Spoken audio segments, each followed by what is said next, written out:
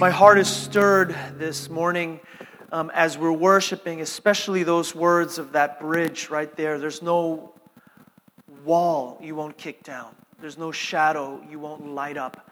There's nothing that you will keep you from coming after me. And my prayer continues to be for revival for our church and for a deeper breakthrough, not just a deep and quiet revival, but one that spills out. Because revival, people see it, people smell it, they can sense it in a place.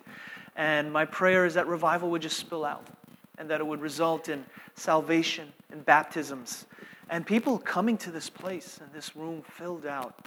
Because there's a message, there's a gospel here. And I believe it needs to be heard by more and more. Amen. Amen.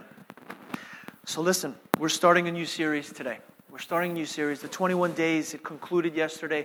I'm so thankful that Paul was able to kind of plug what happened yesterday. It didn't have to come from my voice. It really was truly awesome. You had a multi-ethnic environment, people praying for each other, people crying, not just crying out, but crying literally. And it was powerful. And some of that happens on Wednesday nights as well. And I've been benefiting from that kind of revival culture. And I just want to continue to encourage just that joint participation. It's a good thing. Good stuff happens. We're rubbing off on each other in good ways. And a lot of work goes on behind the scenes as well in this community. Typically, I take my Mondays off, but ever since we joined Kingdom City, wire. I'll plug it in all the way and do that right now. Plugging and turning. All right. Banished.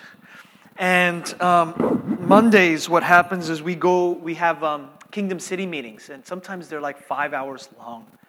And I want you to know a lot of work goes behind the scenes. Unity is not an easy thing. You don't just ram a bunch of people in together under one roof and it happens. Unity requires a lot of work, and there is. I used to, on Sunday afternoons after church, I would go out for like a run. I'd do 4, sometimes 6 miles. But these days, I have to make sure I rest on Sunday afternoons because Monday is another marathon day. And so there's a lot of good work going on behind the scenes that is, I think, leading to this revival culture in this place. Amen. The new series that we're starting today is called Oikonomika, which translates economics. So we're starting a series on money today. I conferred with my staff and volunteer leaders, and I said, what do you think if we started this series about money and economics and some of the stuff I'm learning in school these days? And they said, that sounds great. Bo has a master's in finance or an MBA or something, and so he was like, that would be really exciting, and there's some ideas that we're talking about. And so today I'd like to dabble, and I know very little about money and economics. If you wanted to talk about taxes, or if you wanted to talk about investments and future planning and all of those things, I really don't know a lot. I don't. But I've been learning these days through my own studies, and these things I think are big, transformative, life-transforming principles. And so this series, we're going to talk about economics, not just the money talk, not just the stuff about how can we, fill the coffers for Woven's own, tithing and giving. Not so much that. More so talking about things like how do we serve the poor with money? What does it mean to place value on things? What kind of markets are best for society? What does capital do to a society? What does wise investing look like? How does globalization, especially, globalization right here in Kingdom City, so many different people and all this trade and commerce, how does it affect the way that we do work today? And how does my work, not my work as a pastor, but your work, Monday to Friday, translate to mission? I had a conversation this past week. I was in Denver, Colorado, with 1,000 pastors for our annual midwinter conference of the Evangelical Covenant Church. And a friend of mine, he's in LA, and just like myself, he's ordained in the Covenant Church. He has the glorified scarf and everything. But he doesn't work in a church. I think he has an MBA, so he's working in business as well. And so this guy, he's telling me the complexities of, on the one hand, preaching the gospel, but on the other hand, working for the military-industrial complex, making weapons for the military. How do you reconcile those things? How does the gospel speak to the reality of life that all of you are going to face tomorrow morning, whether it's in the military-industrial complex, or whether it's in raising your children, or whether it's working in medicine? By the way, the Med Center devotions, I know that stirred up some. Man, our pastor's really trying to stick his finger in it. Pastor, why don't you just stay in your lane? You don't know what you're talking about. I've been sending out these emails daily to the people who are in the medical industry, trying to kind of tell people how to do their job, or trying to stick into, my car's veering into their lane a little bit. By the way, I'm doing that because I'm getting credit for it.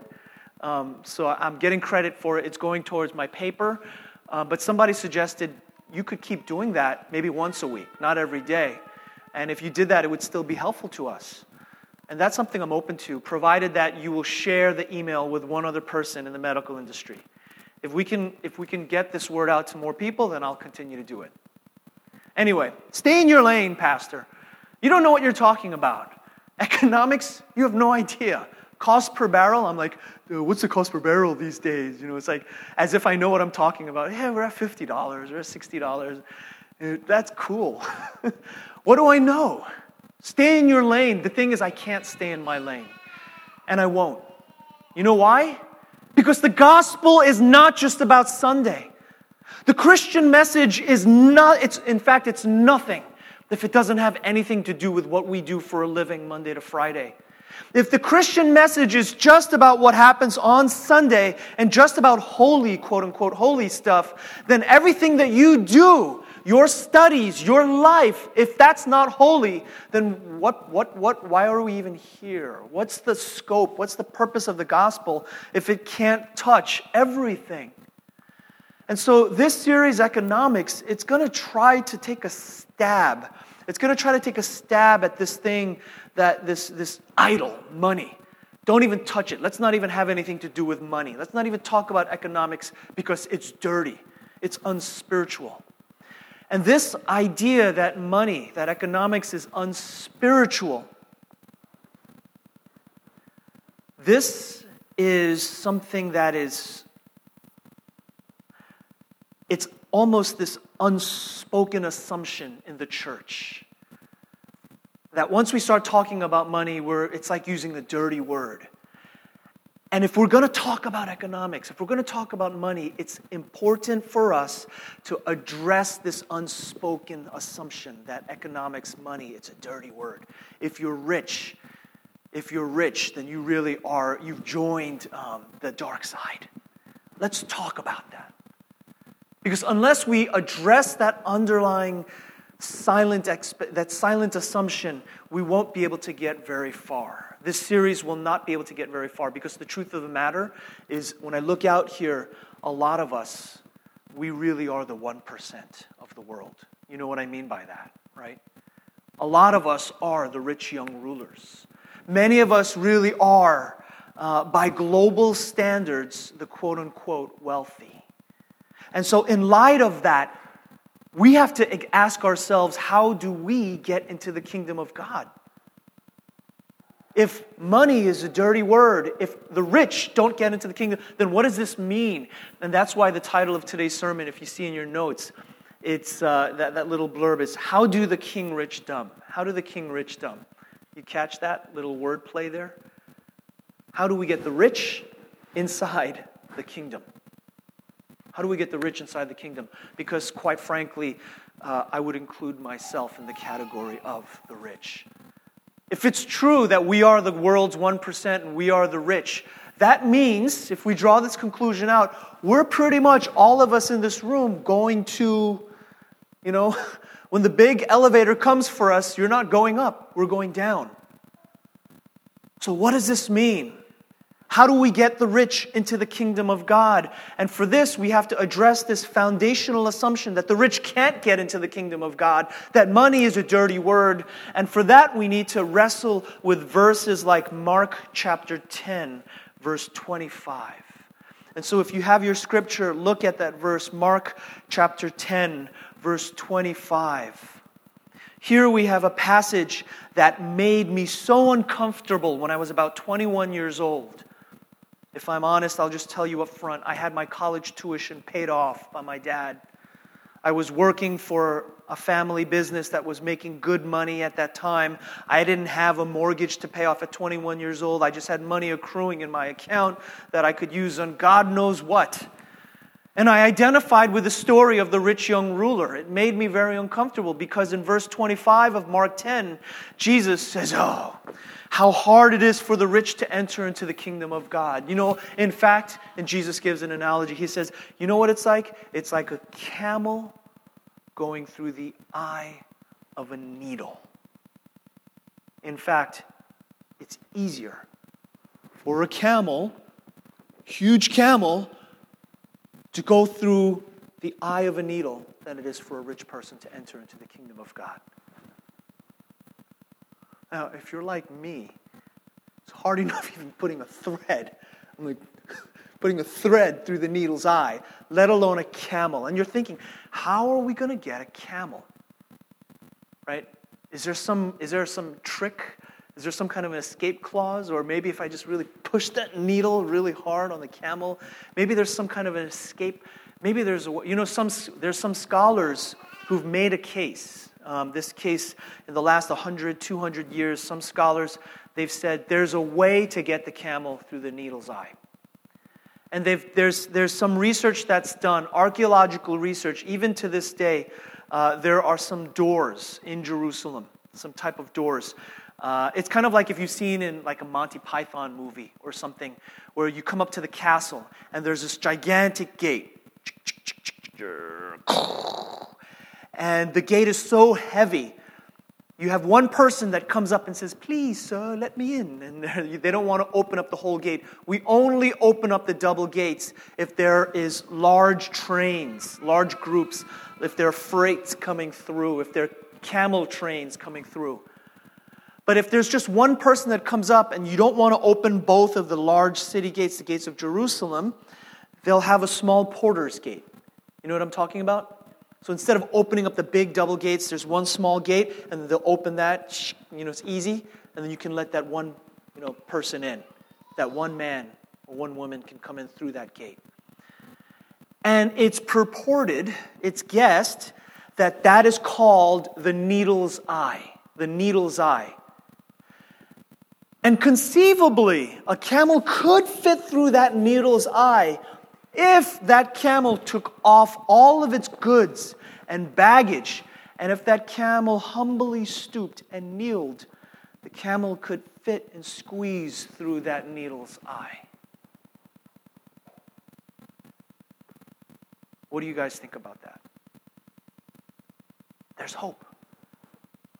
Actually, here's the problem with that interpretation. It's about 1,000 years too late. In terms of biblical exegesis, the first mention of a door in any part of Israel called the needle's eye was 1,000 years after the story of Jesus. And even then, it was speculative. The first mention of a door called the needle's eye is 1,000 years too late. On top of that, there is very little archaeological evidence that dates back to the earliest times that such a door existed and was called the needle's eye. Now, there are doors like that, but we cannot date all the way back to the time of Jesus as saying this and say conclusively that there existed such a door called the needle's eye. There's very, very little evidence for this. On top of that, we don't have to be scholars and Indiana Jones and do archaeological evidence. If we read the scope of this passage, if we read the arc of the narrative, it doesn't seem like Jesus is making a concession here. Do you know what I mean? When you read this, it doesn't sound like he's saying, oh, if you take off your baggage and you stoop, then maybe you'll squeeze through. I don't think that's what he's saying. I mean, hear these words. I mean, look at Mark chapter 10. I mean, he says how hard it is for a rich person to enter in the kingdom of God. It's easier for a camel to go through the eye of a needle.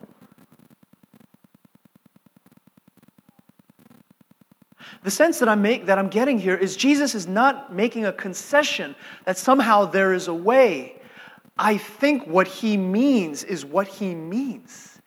It is impossible. It's not possible for a camel to go through the eye of a needle.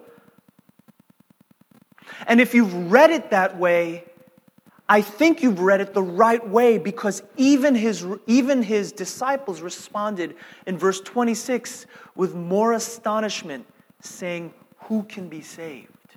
Do you see what I'm saying? If you're responding with the question, then it's impossible. When the great elevator comes from me, I'm going down. There's no way for me to go to heaven. You've actually heard Jesus the right way, because that's how the disciples heard him. In verse 26, who can be saved? There's no way any of us, whether you're in the top 1% or you're in the top 5%, there's no way any of us can be saved. And we have to wrestle with this. We have to wrestle with this. Anybody who's read the Gospels, listen, we just did Sunday school this morning before service.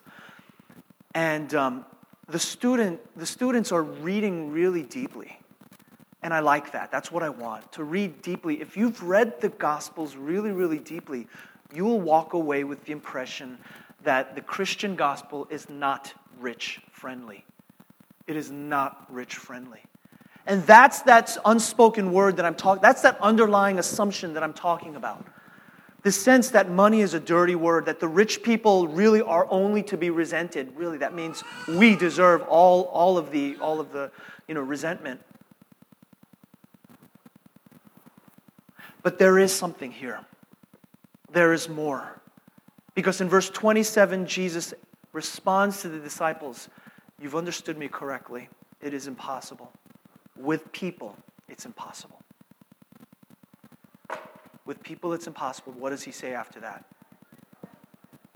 With God, all things are possible. With people, it is impossible. But with God, all things are possible. Do you hear what that says?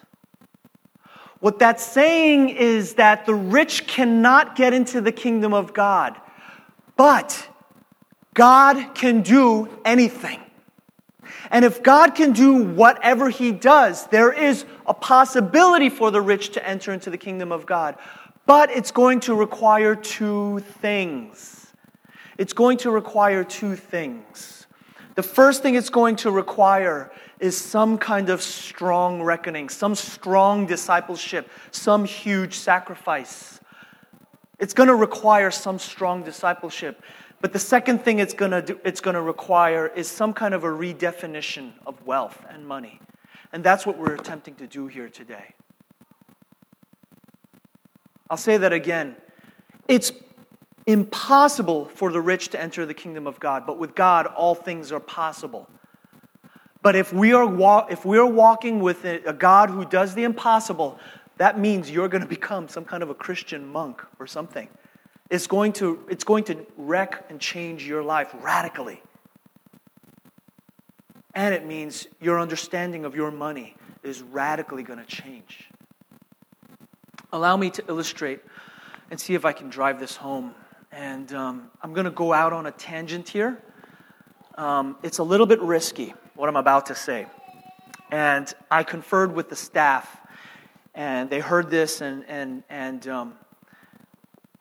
I asked, "Do you guys think I should talk about this?" And they said, "If you land the plane well, then it'll make sense. It'll be good." So hopefully I won't screw this illustration up. But it is very sensitive. I told you I just came back from Denver, Colorado, from my denomination's annual pastors' gathering. And I've served faithfully in my denomination in the last 6 years, 7 years, and those 6 or 7 years have also been some of the most tumultuous times of our denomination.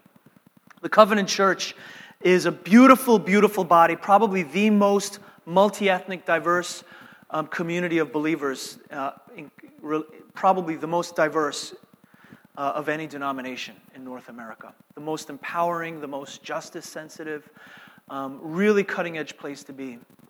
In the last 6 or 7 years, there have been some voices within the denomination that have said, great, as a church, we do racial unity well. We do justice well. We do compassion and mercy well. Now we're ready to become fully open and affirming in terms of human sexuality.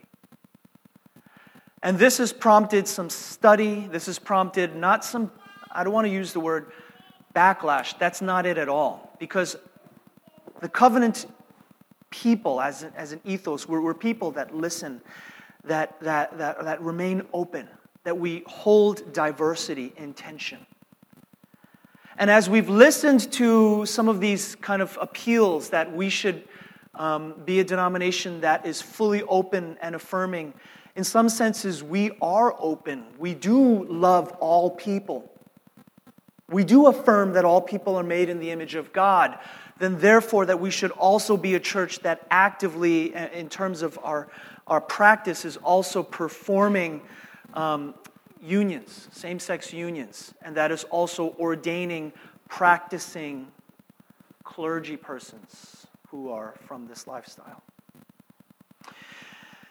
The thing is, if you would just hang with me on this, my personal belief, I think, reflects the belief of the denomination at large.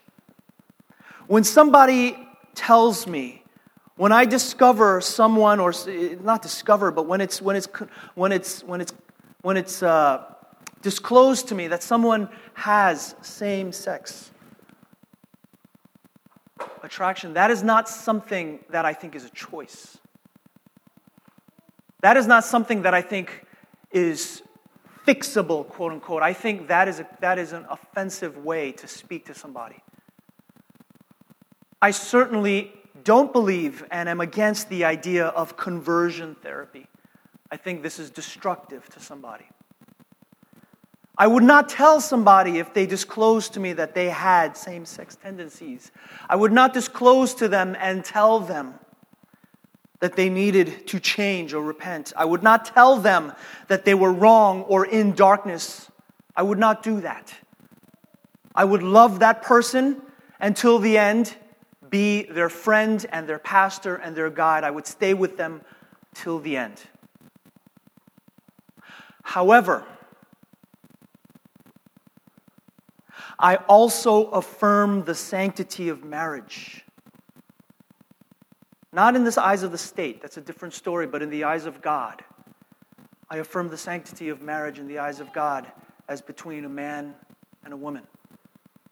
I affirm the sanctity of marriage in the eyes of God and my understanding of Scripture as a heterosexual union. Faithfulness, that sexuality is lived out in faithfulness in marriage and heterosexual marriage, and celibacy in singleness.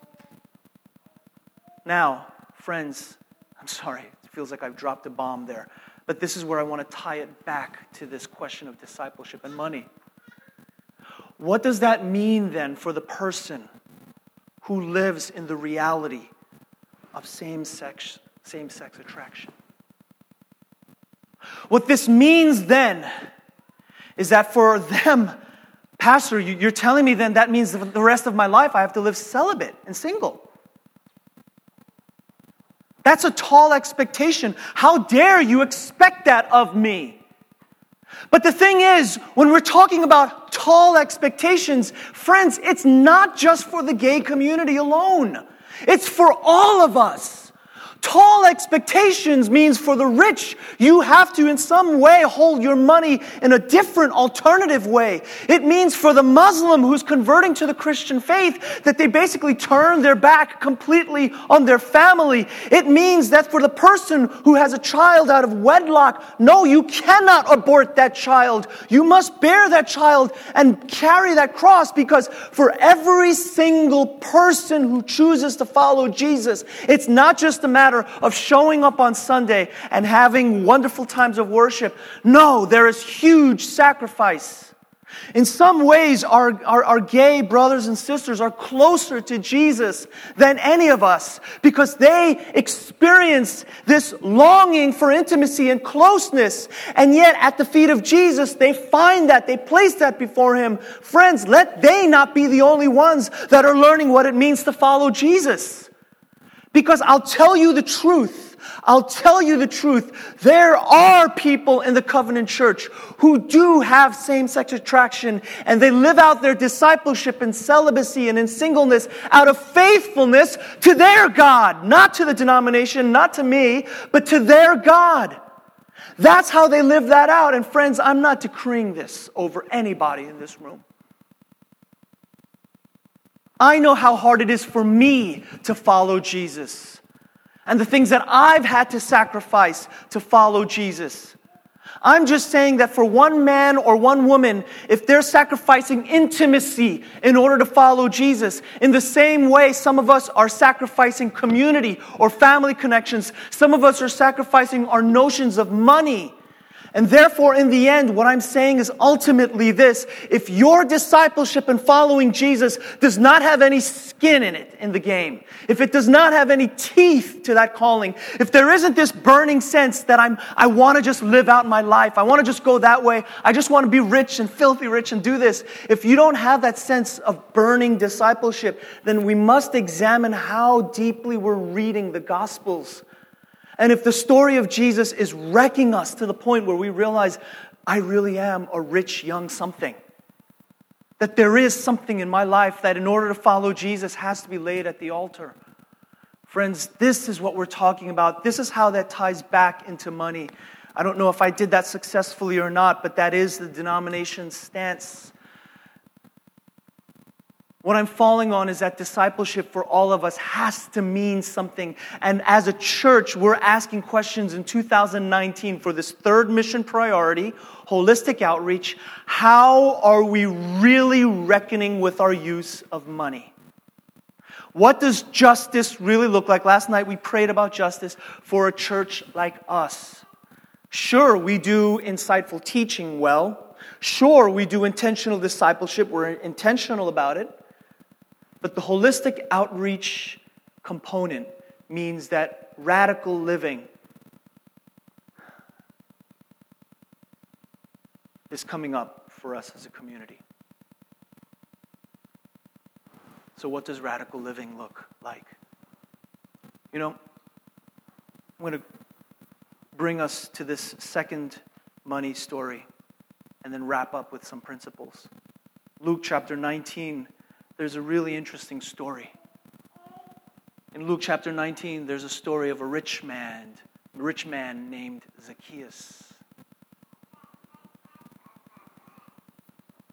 And didn't Jesus just say that that the rich cannot enter into the kingdom of God?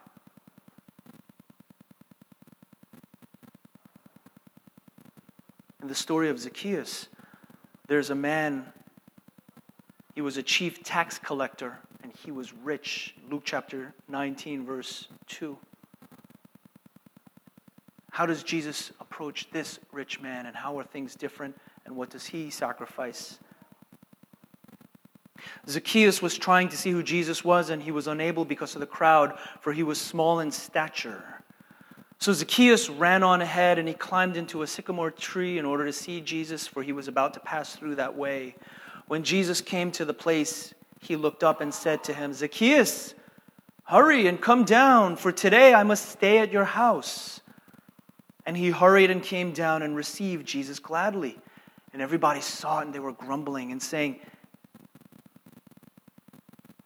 Jesus has gone to be, how can he be the guest of a sinner, of a guy like that? of somebody like that. Right? Don't we say that in the church pretty well? But Zacchaeus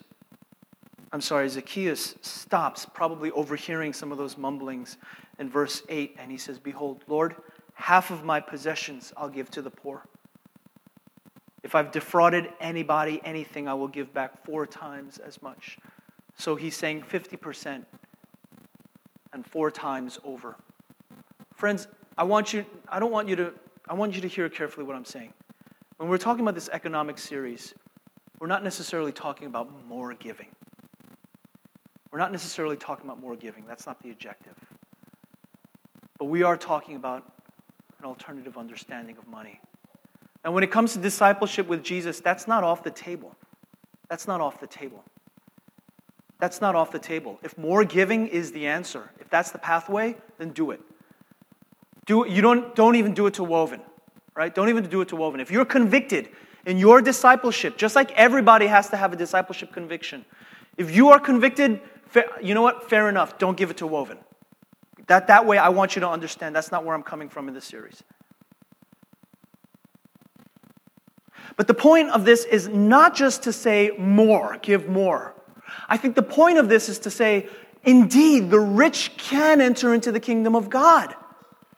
But it involves strong discipleship and an alternative view of wealth. Strong discipleship and an alternative view of wealth. That is what I want to happen in Woven.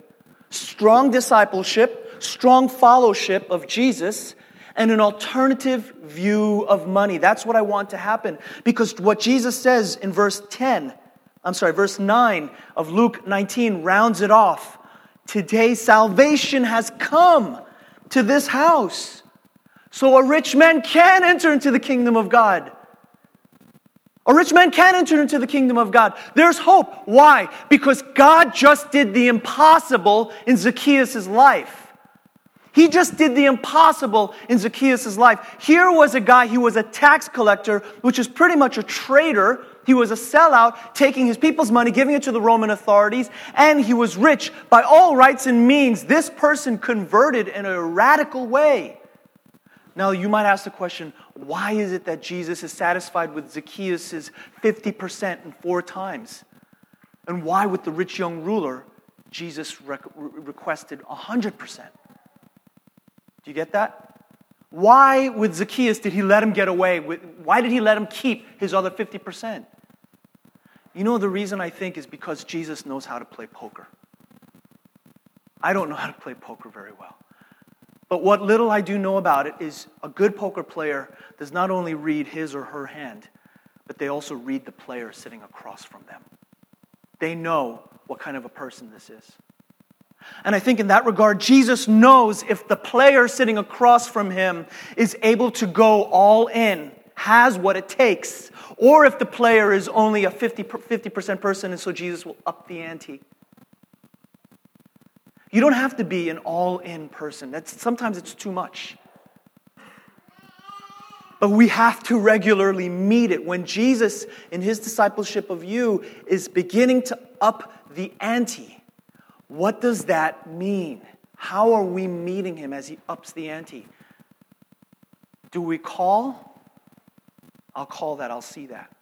Or do we fold and just step out of the game forever? Or do we bluff? Sometimes bluffing is a way to, sometimes that works in discipleship. Somehow we mistakenly find ourselves on the mission field or something. Whatever the case may be, Jesus shows us here in this story that rich men can enter, and it doesn't just stop there. The early church was populated by rich people who kept their property. We know this because the early church, when they were kicked out of the temple, and the Jews were saying, you can't meet here anymore. They said, where do we meet? Bob has a house. Let's meet at Bob's house. Well, Bob was martyred. Well, his wife is a wealthy Greek patroness. She didn't sell all of her possessions and give to the poor. That's okay. We can meet in her house then.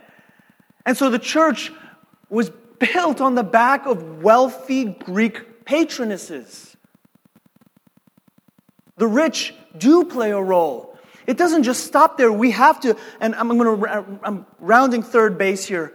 When I talk about a different understanding of economics, when I talk about an alternative view, yes, on the one sense, we're talking about strong discipleship. What does that look like? What's sacrifice? But we're also talking about an alternative view of wealth. And what this means is we have to read the scriptures, but we also have to think strategically, how does my money further the kingdom of God? A beautiful case of this is, hang with me, I'm going to share a story here that I think is very terribly interesting, is this thing called usury. Usury is loaning. Loans. And what happened back in the day, all the way into the Old Testament, is if you had a poor farmer, and let's say the season was really, really bad, his crops did not turn around, and he was in danger of starving. And so he goes to somebody, he says, please, I need money for seed and for food so I can make it through this next season. And somebody says, I'll give you that money, but make sure you pay me back with 50% interest. And the Old Testament says, don't do that. That's wrong. Because what happens is when it comes around, this person, help me out here, math economists. How much more does he have to make then? That's like 150% more. Am I right? On top of his take. It's designed, that kind of loaning, it's designed to ruin a person and in the end, take everything they own. I guess this is what you call today predatory lending. And usury was roundly condemned by the early church. And it was condemned, in fact, any notion of loaning with interest. They said better to just give the money away. If somebody's poor, give it to them. Don't loan it. Loans. How many of us have taken out a loan in our life to adulthood? You're all sinning, according to this interpretation. We shouldn't loan. We shouldn't make a loan. We shouldn't receive a loan because loan, especially with interest, it's corrupt. But then you had many, many years later, around the 1600s, please follow me. This is terribly interesting. Somebody named John Calvin. John Calvin lived in a part of France and a part of Europe, and he had a society, a city. He was not just a pastor, but he was also a statesperson. And he said, usury is bad. You cannot take out loans with 50% interest. But loans that are regulated with a reasonable amount of interest can actually be used as a motivating infusion of capital into our local small business, so that those businesses, if you say, I need an extra ox in order to turn out more stuff, and so he'll take a loan, he'll get another ox. It promotes business, the growth of society. On top of that, it also promotes personal responsibility in my citizens. Because I want to see my citizens do well, and I want them also to have a moral sense. Because when you have a loan, when you have an interest payment on that, you realize I have to do decent work. I have to go to work. And so instead of drinking mead and carousing or something, they said, I got to wake up tomorrow morning because I have to pay off my interest. And with reasonable amounts of interest, the result was Calvin's Geneva, the city, was one of the first modern cities for the practice, really, the birth of capitalism as we know it.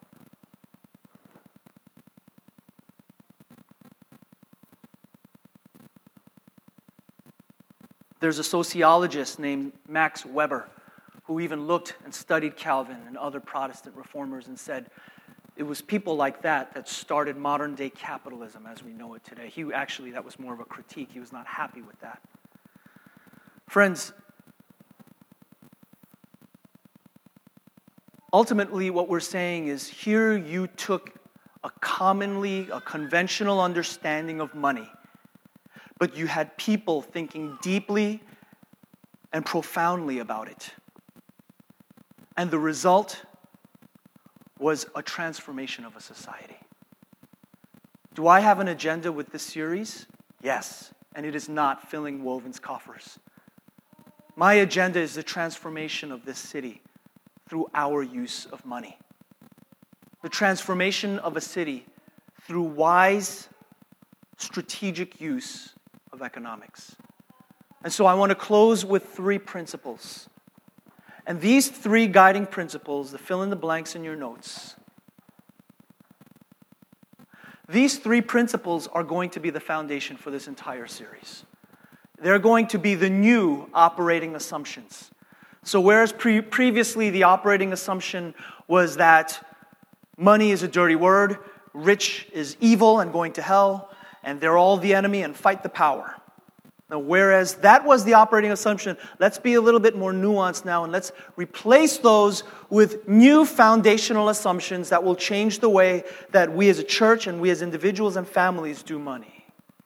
And these 3 foundational assumptions are: number 1, in the economics of God's kingdom, I think we can agree, if we've read the scriptures, I think we can agree that in God's economy, the poor come first. The poor come first. The poor will always come first.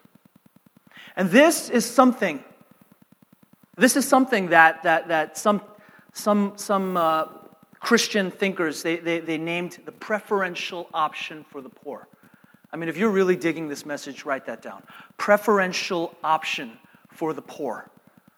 The preferential option for the poor is basically exactly what it sounds like. Preferencing the poor first before anything else.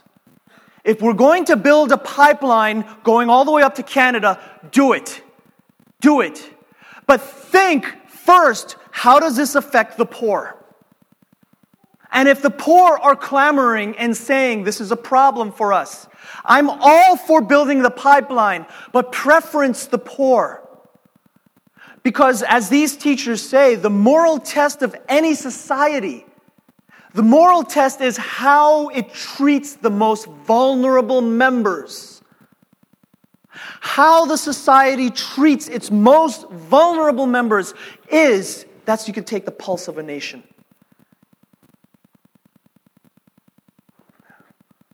Oh, where's my pulse? No pulse. How is there a pulse? The pulse is how we preference the poorest. Now, you're probably getting a little nervous because you're saying, Pastor Wayne, you're starting to sound like a socialist here, right? This gets to the second principle. This is the second guiding principle for this series. The best way to serve the poor is to create wealth. The best way to create the best way to serve the poor is not to redistribute wealth.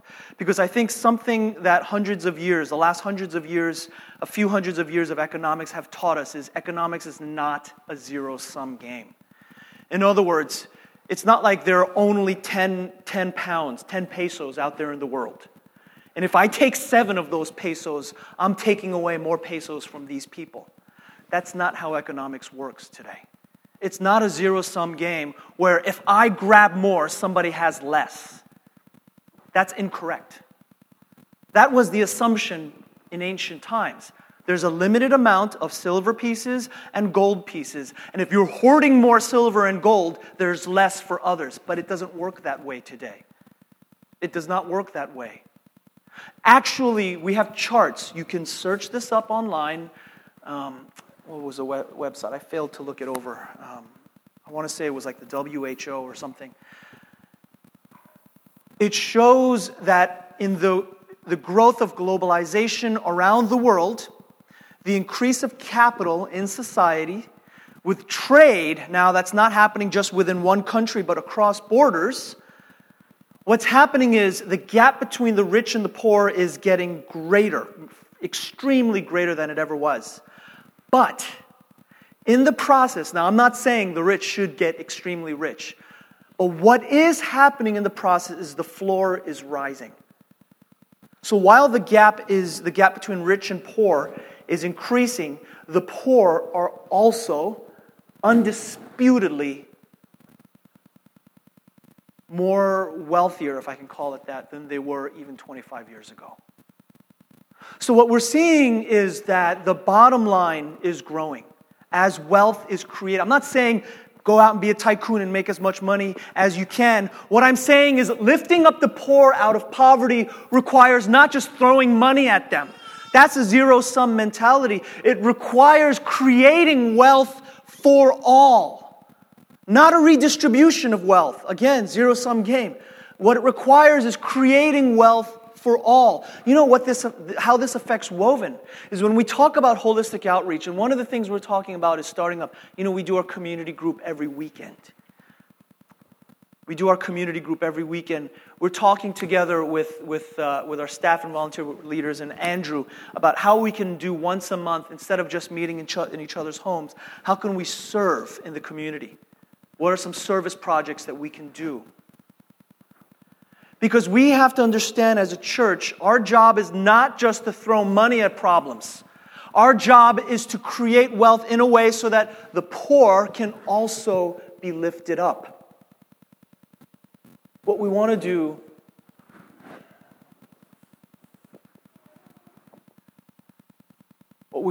with money is to be able to create more money so that others can flourish.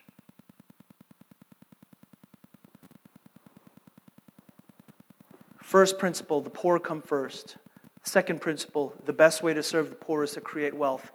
And finally, the third and last principle, therefore, the pursuit of wealth is appropriate and reasonable if the primary motivation is to serve the poor. How does that change my perspective on my money? It's reasonable, it's okay, it's appropriate to pursue wealth if the primary motivation is to serve the poor. How does my money that I make today not belong to me, but it belongs to the poor? Pastor, that sounds like socialism. No, that's Christian, that's basic. And I'm not saying that we're redistributing, but please. In fact, if you understand what I'm saying, it's more capitalistic than it is anything else. Because if I see that my money, it's not my money, it's not your money, that's basic Christian teaching, it's God's. But I think God has no problem with sharing that with the poor.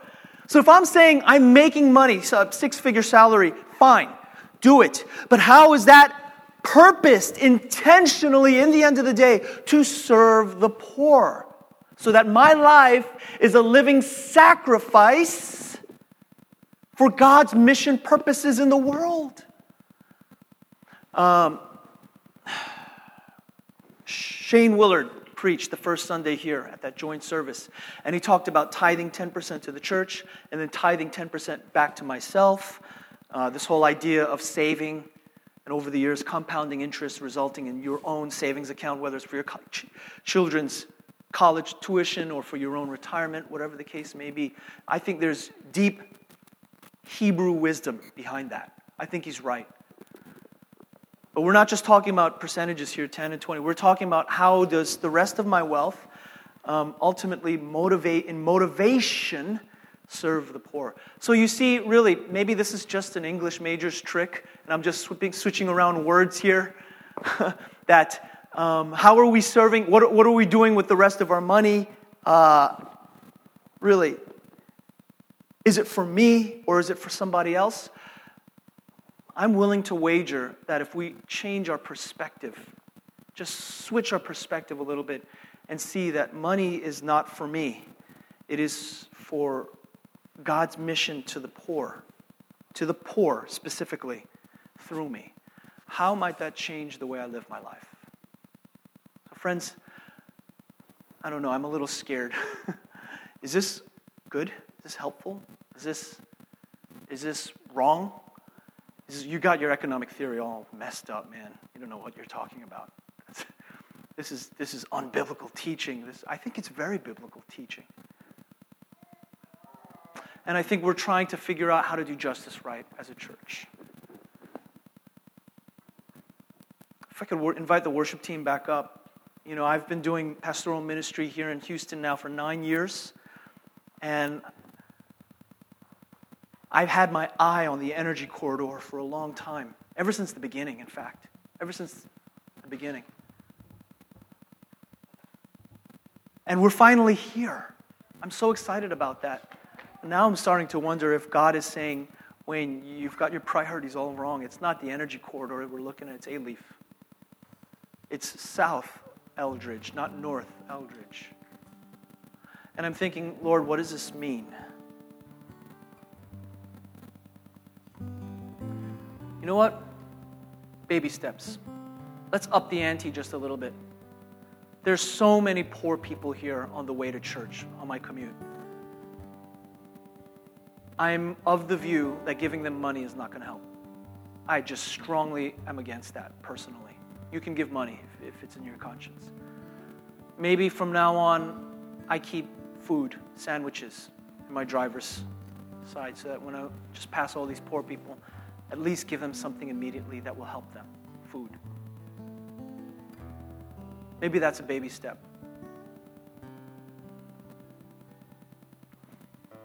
I don't know. We're doing this together, right? I mean, any ideas that we have, we're doing this together. We just need this perspective. Okay, I want to give you guys about a minute or two to just close your eyes because so much information was blasted at us. Biblical information. I believe this was preaching of the word. But it's not just preaching, it's kind of paradigm shifting. So 2 minutes to just, with your eyes closed, think about what this means, or just reflect. Did he actually say that? Or how does this, what's next?